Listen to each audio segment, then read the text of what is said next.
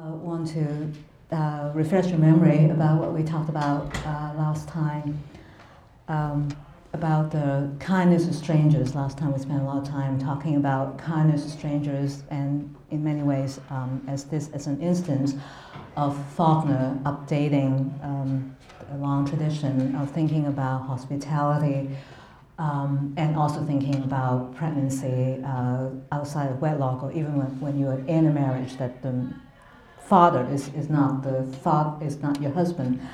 So Lena updating Lena from the Greek classics, but also thinking about community and thinking about Lena's relation to the Southern community as an updating, Southern hospitality as an updating of the ancient Greek ideal of hospitality to strangers. So today we'll be thinking more about that, but introducing a new term and bring Christianity into play. As you guys probably know, this Christianity is very important in Light in August, and especially the Christian concept of how we should conduct ourselves towards our neighbors, right? So we'll be thinking about that and the various permutations of that Christian idea, treat your neighbor as thyself. But before we go into that, I just want to talk a little bit about the narrative structure of Light in August. Obviously, Lena is one very important half of the narrative. She represents the undramatic half of the narrative, very peaceful, very monotonous. The only way drama can come into her part of the story is when the supporting cast take over and they kind of upstage her and become the protagonist for just that short period of time. So the undramatic narrative revolving around Lena and those people she comes into contact with. And then opposite to that is a very dramatic structure, actually, and we're beginning to see that in the reference to Joanna Burden and the house being burned down, and the spectators saying that it would be good to have some human fat meat to quicken the fire. So very, very dramatic development, and various other characters also contribute to that dramatic narrative. So we'll be looking at Joanna Burden, the Reverend Hightower, and obviously Joe Christmas. But I just want to start by going back and looking squarely at this injunction from Leviticus, which is probably one of the central tenets of Christianity. And we should take it not just the last line, which is the line that all of us know, but take it in its full context. You shall not take vengeance or bear a grudge against the sons of your own people, but you shall love your neighbor as yourself. I am the Lord. So loving your neighbor is in the context of you're obeying God, right? So it is under the rubric of your devotion to God, your obedience to God, that you should love your neighbor. But it's further thickened by the notion that you should not take vengeance against others. We might not necessarily think of the prohibition against vengeance. In fact, we don't really associate Christianity with the prohibition against vengeance. There's just no prohibition in our current against vengeance, in our current legal and ethical thinking. The punitive justice is an instance of actually collective vengeance, so it is institutionalized. There's no prohibition against vengeance, but actually within, at least in Leviticus, there's a prohibition against vengeance. So we have to think about what that means, and putting that also under the rubric of loving your neighbor. So all of this is very important to Light in August, but I want to further introduce one other consideration, which is a relatively new book that came up by three very important thinkers and philosophers, Slavoj Žižek, Eric Sander, and Kenneth Reinhold, called The Neighbor. The three of them each had an essay in this book called The Neighbor. And the argument is really thinking about what the concept of neighbor could mean after the Holocaust and after the numerous instances of genocide that we've witnessed in the 20th century and the 21st century. It seems that the whole human propensity is to turn against those among whom you've lived all your life. It takes such a short space of time. You know, generations of people might have been living together in the same place. All of a sudden, you turn against the person next door to you. So the three philosophers think of this as a case of political theology. It's a very interesting concept. It's thinking about the ethics of social conduct, of behavior towards people who are not kin to you, who have no blood ties to you. You have no obligation other than just the obligation of treating them as neighbors, and what the appropriate conduct would be, what are the limits to being someone's neighbors, and what are the licenses that you can take. I would encourage you just to take a look at this book if you just want to do some reading in philosophy. Now let's go back to what we've been talking about a little bit last time, and just want to remind you of this discussion, this conversation that comes right at the heels of thinking about Brian Bunch being in love. It's a big fire, another said. What can it be? I don't remember anything out that way big enough to make all that smoke except that burden house. Maybe that's what it is. Another said, my pappy says he can remember how 50 years ago folks said it ought to be burned with a little human fat meat to start it good. Maybe your pappy slipped up there and set it afire. They said they all laughed. So this is the other phase of the community. With going along with Lena, we have this idea that human beings are just all kindness and that's all there is. But we sort of just know from experience that that's probably just half the story. So Faulkner is very emphatic about showing us the other face of the neighbor, and there's a genealogy to the burden house in Kipling's poem, The White Man's Burden, that people who do good or consider themselves to do good quite often actually incur the resentment of those they could do. It's an interesting kind of psychological dynamics that take up the white man's burden and reap his own reward, the blame of those ye better, the hate of those you got. I think that it actually is quite a natural human tendency not to want to be, to get other people taking care of you, or in this particular way, doing good to you. And so resentment is actually kind of a natural reaction. And what the white man's burden means, especially in the context of doing good to a different race. And obviously that issue, it was front and center during Reconstruction, when you have all the slaves becoming freemen and what to do and how to educate them and induct them really into citizenship. So lots of northern reformers went south, and a lot of them, including Joanna Burden's family, had the idea that they would be there as social reformers and would be educating the ex-slaves. But they also went by a different name in American history, and that is the name of the carpetbagger. And we can see a very vivid illustration of that.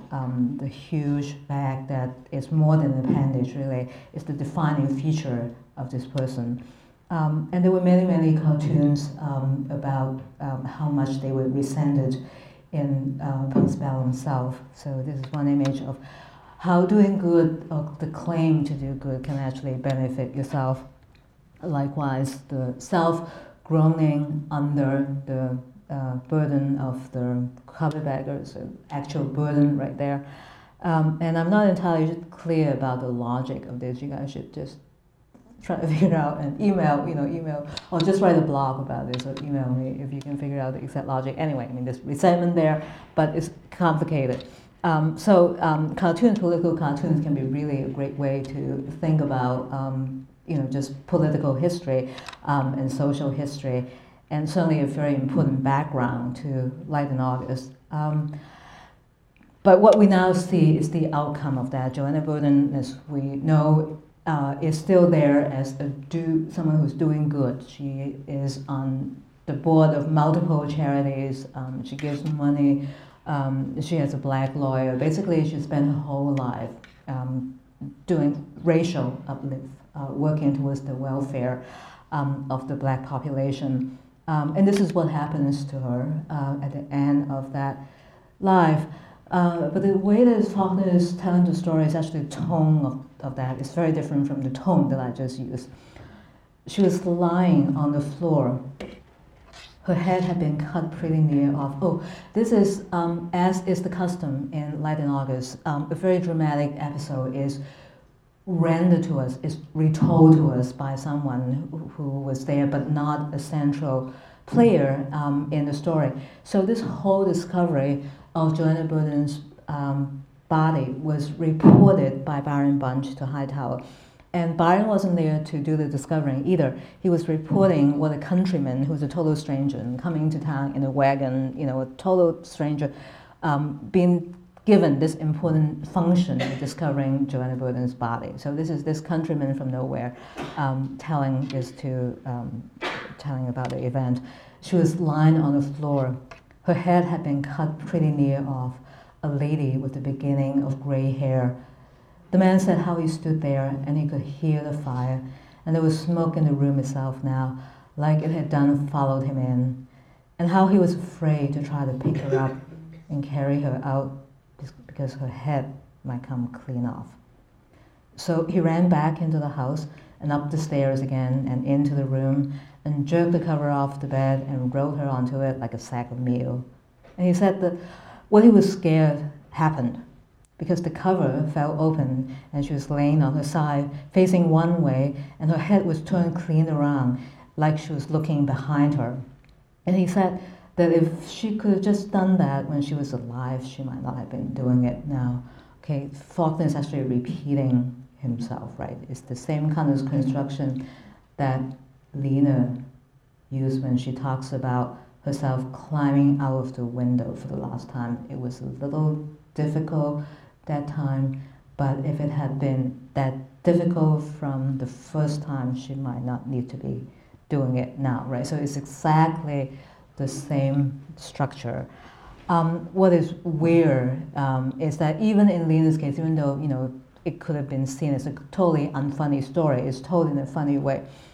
And this episode it's really hard to see how it could be funny in any fashion except for the way Faulkner has chosen to tell the story. So this is something very deep in Faulkner, that his temptation, his compulsion is to tell a tragic story from a comic point of view, and we can speculate about why this is such a pattern in him. But I think that he really doesn't want to give tragedy the entirety of the field. If we can think of the narrative field as either full occupancy or half occupancy, tragedy is granted no more than half occupancy of the narrative field at any given moment. And maybe it's not even half, maybe it's here it seems to be less than half. So here's the countryman, worrying about all the things that one really shouldn't be worrying about when you're discovering a dead body. And the very contrived plot detail that Joanna Burden's head is turned around so that she's looking backwards. And it turns out that there's actually a very venerable genealogy to that particular configuration of a dead human body or human head in relation to the rest of the body. It turns out that the epic is coming into play as well, because in a Divine Comedy in Canto 20, it's a very famous episode of Dante and Virgil going to hell and seeing all these people in hell being punished, and Dante's way of punishment is by the logic of contrapasso, that the punishment is a repetition of your crime. So this is what he sees, a whole group of people with their heads turned around. As I inclined my head still more, I saw that each, amazingly, appear contorted between the chin and where the chest begins. They had the faces twisted toward the haunches and found it necessary to walk backward because they could not see ahead of them. And this is an illustration, a Flaxman illustration of all these people in hell, their heads turned backwards. And the reason that they are punished in this particular way is that in life they were soothsayers. They claimed to be foreseeing the future. And of course, in Dante's cosmos, this very quite severe Christian cosmos, unlike the Greek tradition, human beings are not really supposed to know anything about the future. Foreknowledge is not a privilege that human beings can claim. So as a consequence of claiming foreknowledge of the future, these people were punished in hell by having the heads turned backwards. And we can also think of Faulkner in many ways, thinking of this as a fit punishment for social reformers. Social reformers also claim to have some kind of privileged relation to the future, and they're reforming the present, quite often, because they have this vision about the future. They want the present to approximate the vision of the future that they can see. So maybe that is the connection between Joanna and these ancient soothsayers. But so there's a kind of a thematic connection, but the tonal connection is different.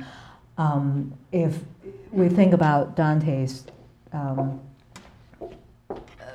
incident in the Divine Comedy, there's no humor in it. It's a terrible sight to see all the people with their heads turned backwards. And likewise, in this representation, there's nothing funny about this. It could have been done in a funny fashion, but it's never done in a funny fashion. Whereas Faulkner's representation of Joanna is definitely comic.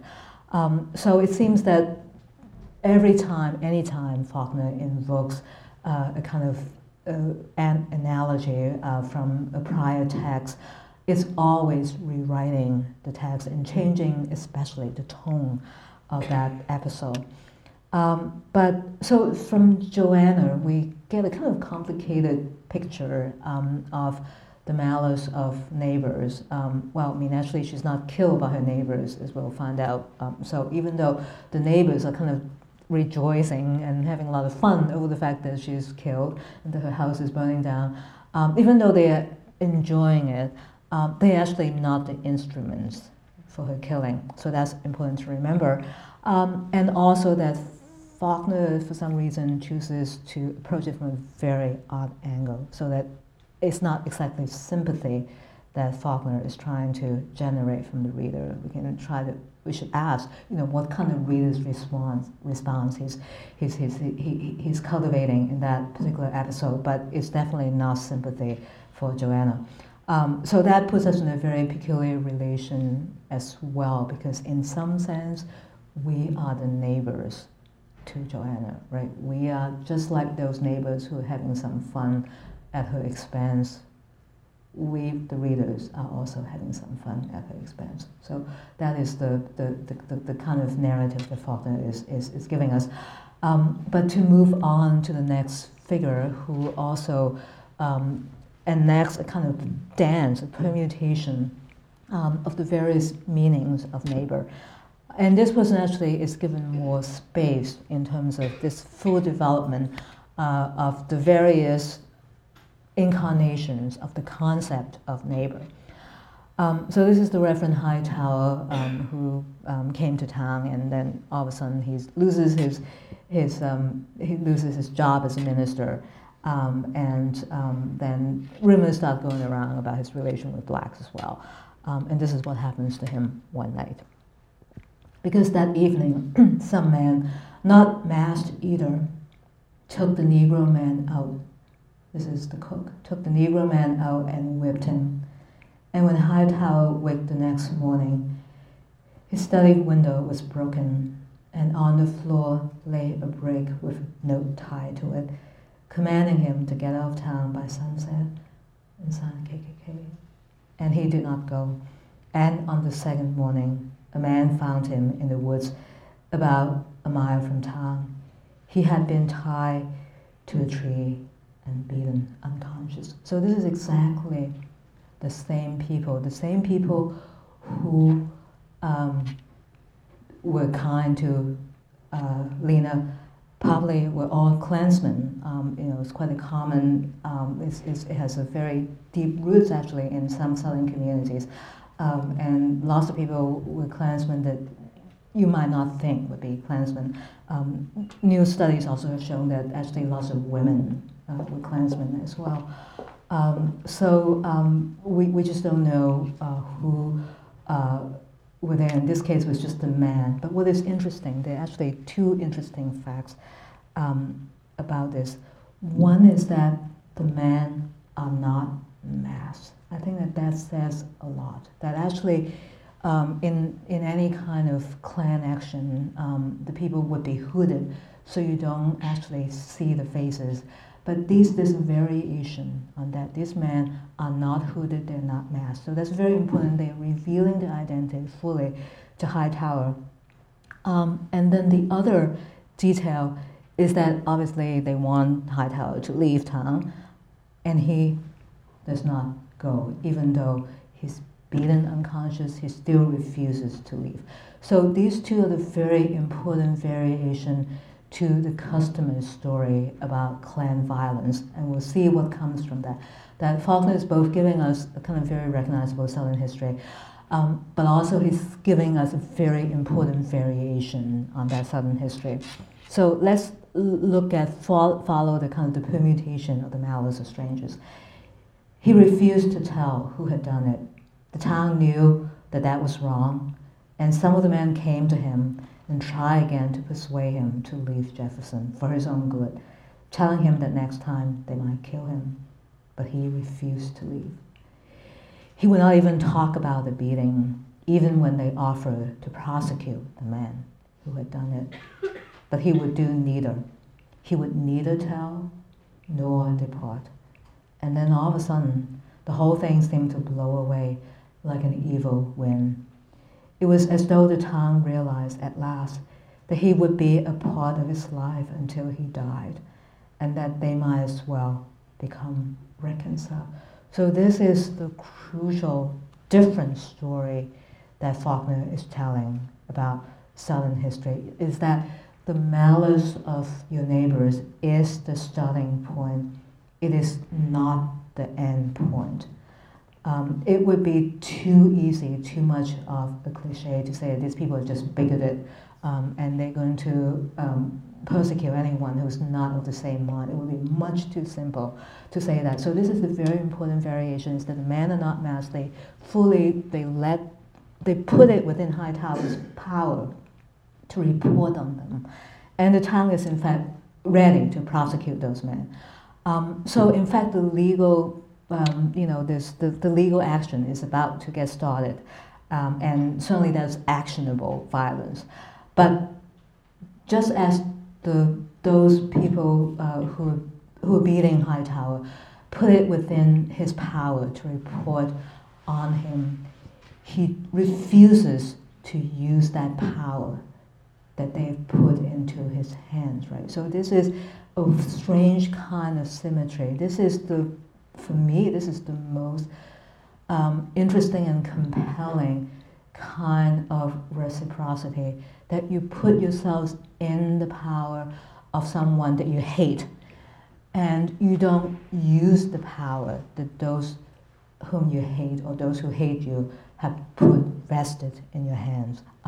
It's very, given the fact that there's so much violence going on, this is actually an incredibly delicate ethical gesture on both the parts. And I would say that this is, I don't know how, I mean, maybe this is too utopian. I'm just reporting to you, this is what I think Faulkner is doing, that this is the way that he would like to tell the story, and this is the way that he hopes that human beings would conduct themselves under those circumstances. I should also point out that actually there's in the book that I mentioned earlier, The Neighbor, there's actually a strong argument in favor of ethical violence, that sometimes you just can't help doing violence to someone, but how to be ethical about that. So for me, this actually is an instance of ethical, qualified, highly qualified, but nonetheless ethical violence. And I think it's because of that, because this is violence within limits. It is violence that actually has a degree of lawfulness to it, in the sense that the law is going to prosecute them, and those perpetrators actually have put themselves under the jurisdiction of the law. There's a degree of lawfulness to that kind of violence. It's because of that I think that Hightower actually has this to say about his neighbors. Hightower said, "They are good people. They must believe what they must believe, especially as it was I who was at one time both master and servant of the believing. And so it is not for me to outrage the believing, nor for Baron Bunge to say that they are wrong, because all that any man can hope for is to be permitted to live quietly among his fellows." So this is one kind of ideal, is that you can't really change the way what people believe about you. They can have all kinds of wrong beliefs about you. There's no way you can change those beliefs. There's no way you can change how some other people feel about you. Feeling is not something that you can dictate in other people, and if they happen to hate you, there's nothing you can do about that. So that is a very tough-minded evaluation of the primacy of certain kinds of sentiment that are not pretty, that do not make for harmonious relations among human beings. And hatred is a very powerful reality for Faulkner. So, you just have to live with that some people just don't like you all that much. And given the fact that how can you still manage to live quietly and peacefully among people who don't like you all that much, that is the ethical challenge for Hightower. So all of this suggests that for him, for now, at this moment on page 75, Hightower is the voice of a certain kind of ethical norm in Faulkner. And it's not surprising that his name is Hightower. It's almost kind of a very elevated, very high kind, maybe impossibly high kind of ethical norm. Very few of us actually can behave as he does at this moment. But I think that we should also be aware that Hightower actually doesn't occupy that moral height all the time. Just as the narrative field is quite often a field of half occupancy. Nothing can fully occupy that field. Moral elevation is also a place where you can't have full command all the time. So this is a sudden different image of Hightower from the town's point of view, people who don't like him all that much, what they think about Hightower. But the town said that if Hightower, and this is not talking about his black cook anymore, not talking about the violence, but talking about something else that is also two other things about Hightower. One is that he seems completely fixated on the Civil War. He seems completely fixated on his grandfather's death during the Civil War. The horses galloping, that is the reality for him. And the other, his wife is going crazy in that marriage, and he doesn't seem to be able to do anything about it. So this is the town's commentary on those two other aspects of Hightower's life, and you can see why he doesn't have full command of the, ethical elevation that we've just seen him in. But the town said that if Hightower had just been a more dependable kind of man, the kind of man a minister should be, instead of being born about 30 years after the only day he seemed to have ever lived in, the day when his grandfather was shot from the galloping horse, she would have been all right too, the wife. But he was not. And the neighbors would hear her weeping in the parsonage in the afternoons or late at night. And the neighbors, knowing that the husband would not know what to do about it because he did not know what was wrong. So all of a sudden, the neighbors have been transformed from the perpetrators of violence to an independent voice of judgment on Hightower and on the marriage.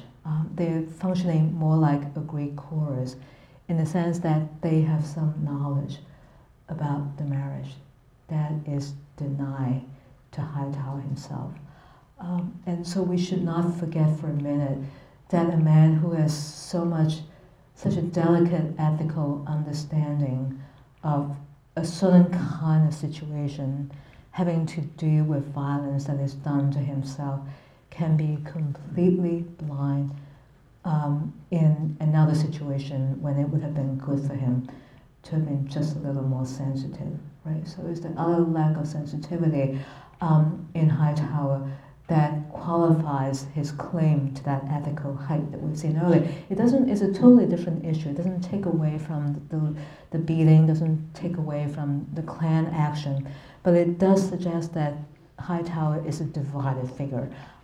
And he doesn't speak for Faulkner all the time, that Faulkner is actually using his neighbors sometimes to pass judgment on him, just as he is a dispenser of judgment on others.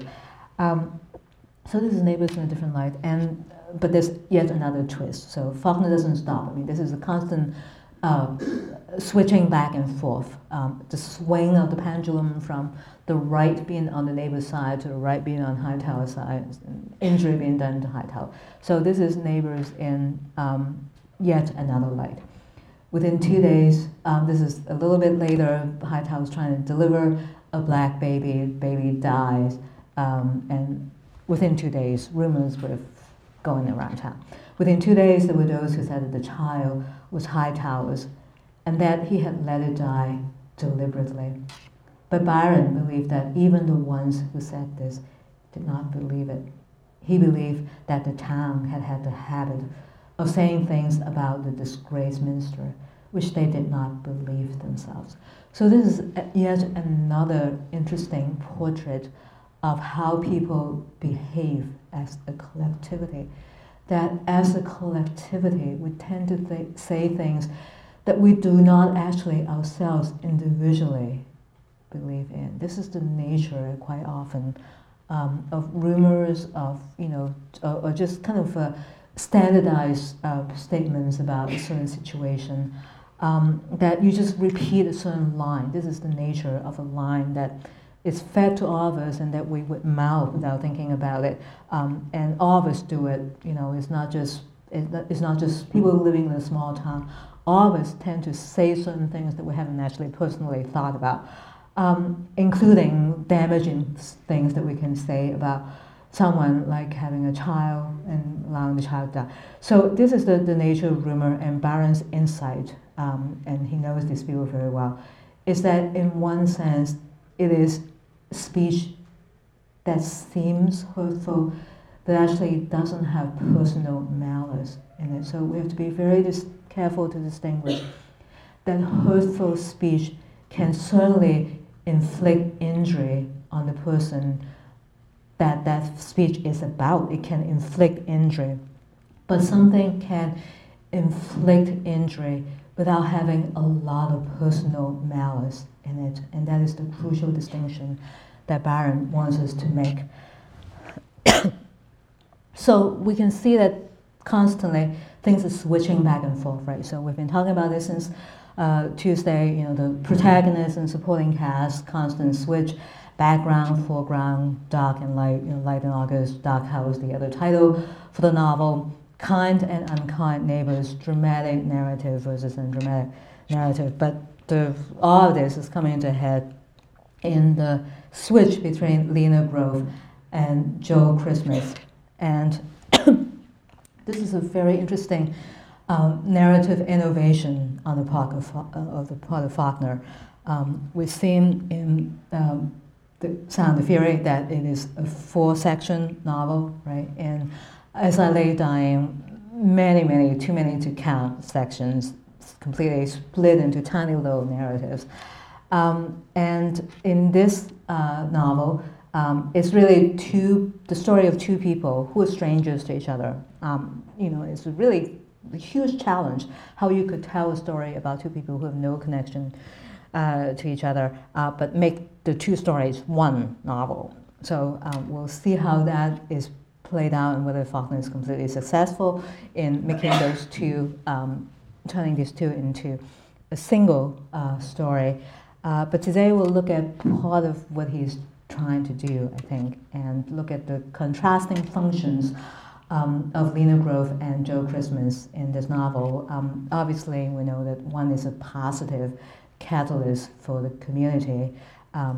All the good things about that community come out when we see Lena Grove in action, and all the bad things about Joe Christmas, about the community, come out when we see Joe Christmas's part of the story. So one is a positive catalyst, the other is a negative catalyst.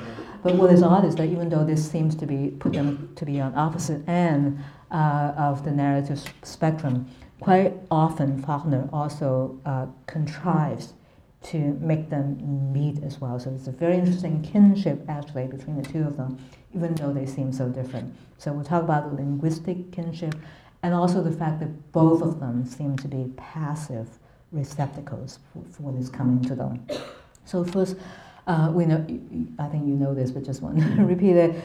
From Lena, this is the story. Folks have been kind. They have been right kind. It is a very monotonous story. And in that sense, she's not a very great character not a completely helpful character to Faulkner, because she only knows one thing, and the story never changes.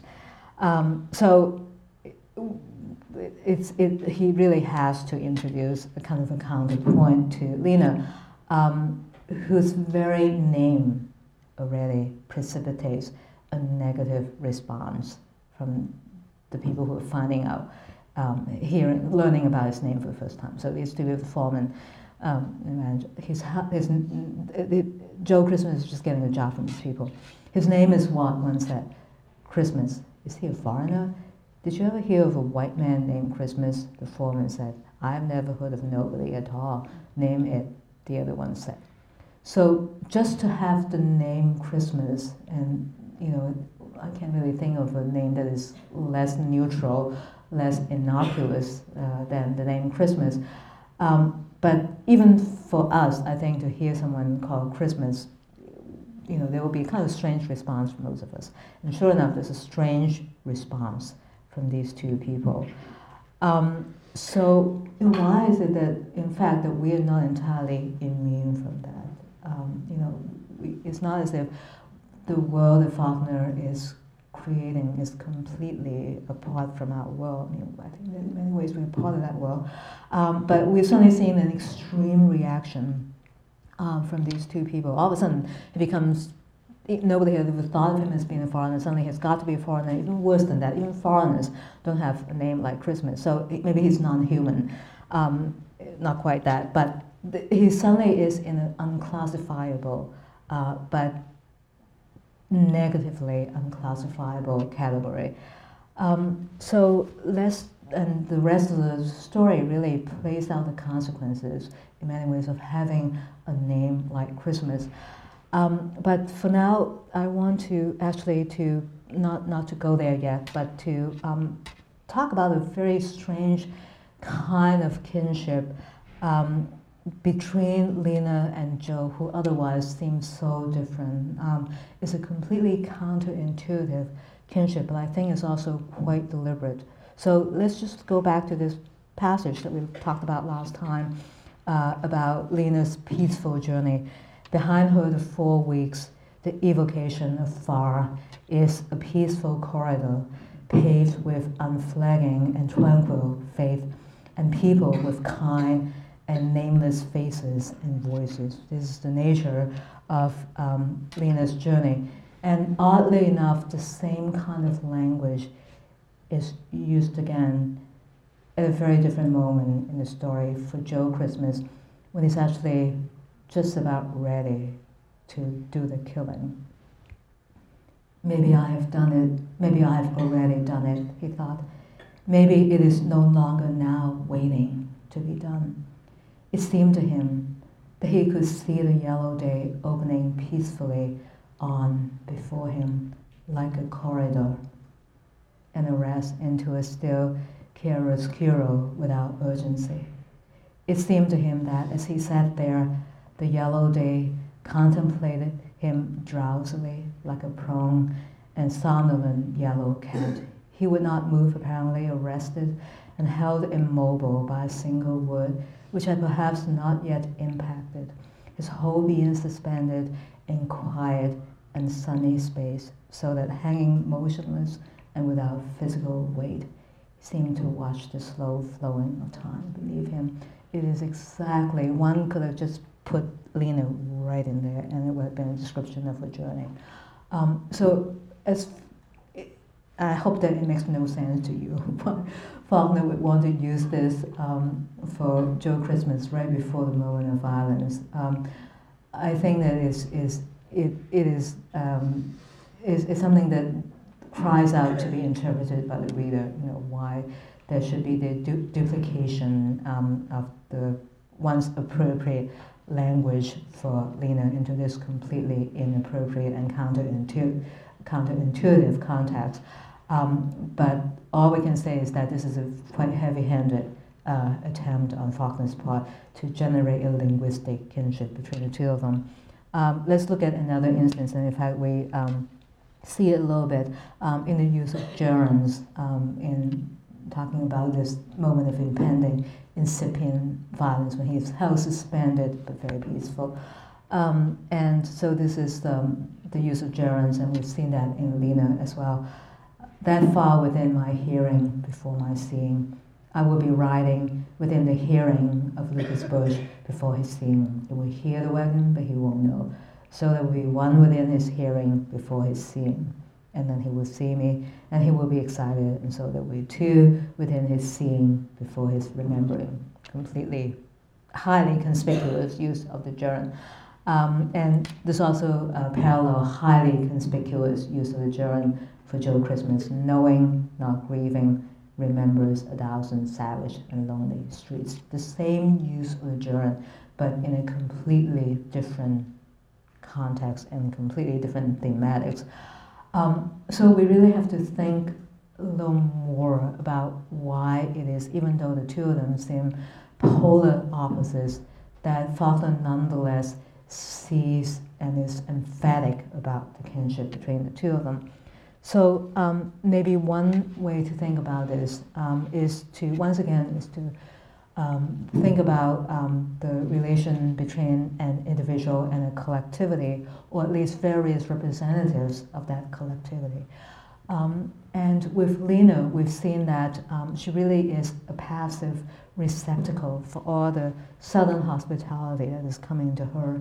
And maybe that's why she's really not that interesting on her own, that it really takes action from other people to vest her narrative with any kind of action at all. Left to her own devices, there will be no story to tell, really.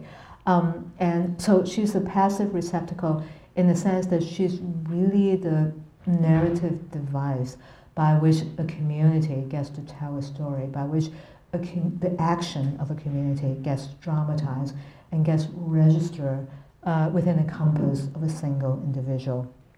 And I would say that that is also the narrative function of Joe Christmas as well.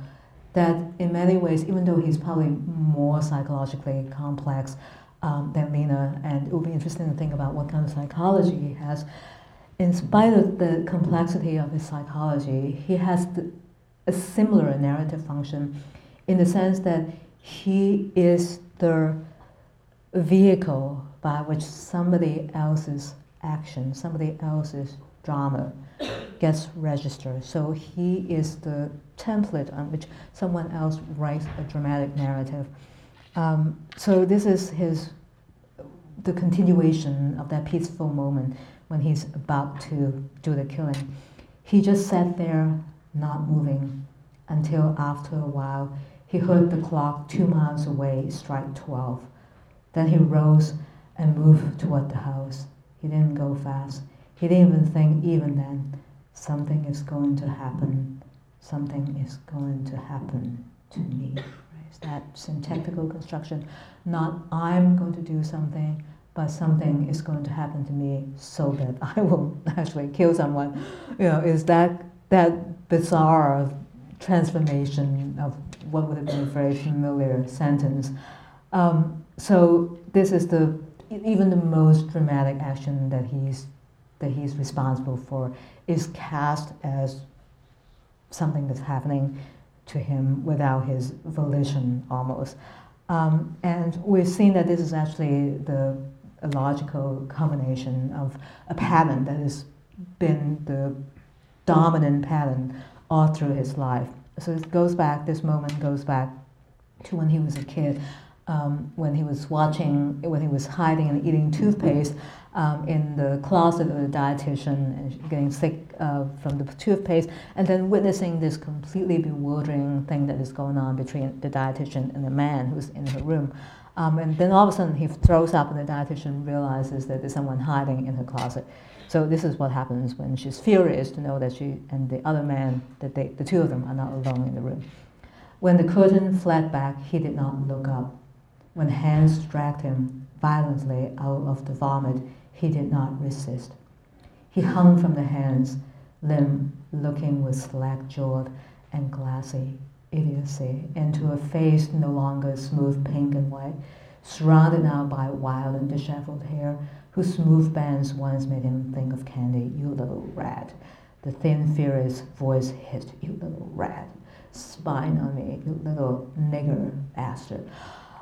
So Joe has not really been in this orphanage where all this is happening. He has not been, people suspected there's something maybe a little odd about his racial composition, but nobody actually up to this point, at least nobody from the administration has called him black. And it's at this moment when he is the unwitting, involuntary, unintentional, unwitting witness to this scene that is unfolding in the dietitian's room, that adjective is thrown at him. And everything about the description is that he's hanging from the hands of the dietitian.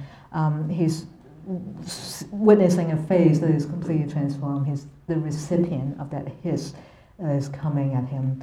Almost complete passivity on his side, so that he really is the template on which the dietitian is writing her own theater and her own story. One more example, and this is his relation to his adopted father, McKeeshan. We have various ways to pronounce that name. I'm just going to pronounce it McKeeshan. You can pronounce it any way you want. Then the boy stood, his trousers collapsed about his feet, his legs revealed beneath his brief shirt. He stood slight and erect. When the strap fell, he did not flinch. No quiver passed over his face. He was looking straight ahead with a rapt, calm expression, like a monk in a picture. Right? So once again, this is not the kind of uncontrolled violence that is coming from the dietitian, but the very disciplined violence that is coming from his own foster father, adopted father. But no matter what kind of violence, it can be either out of control or being totally controlled. He is just there like a saint, like a monk, just totally calm, seemingly untouched by that violence. And that's part of the interesting fact about Joe Christmas as well. It's almost as if there's so little so little contents to him, although I hesitate to say that because that doesn't seem quite right either. But whatever it is that is lacking in him, there's no lashing out from him. Even the killing is not really, doesn't seem to be a kind of a lashing out at the way he's treated. There seems to be just a kind of a, as blank a slate as possible. Although he's probably not as blank a slate as Lena is a lot more contents than Lena, but still a relatively blank slate on which a succession of characters would write their own very, very dramatic stories. So this is the structure, and that's why there's this very deep kinship between the two of them, even though they are totally different.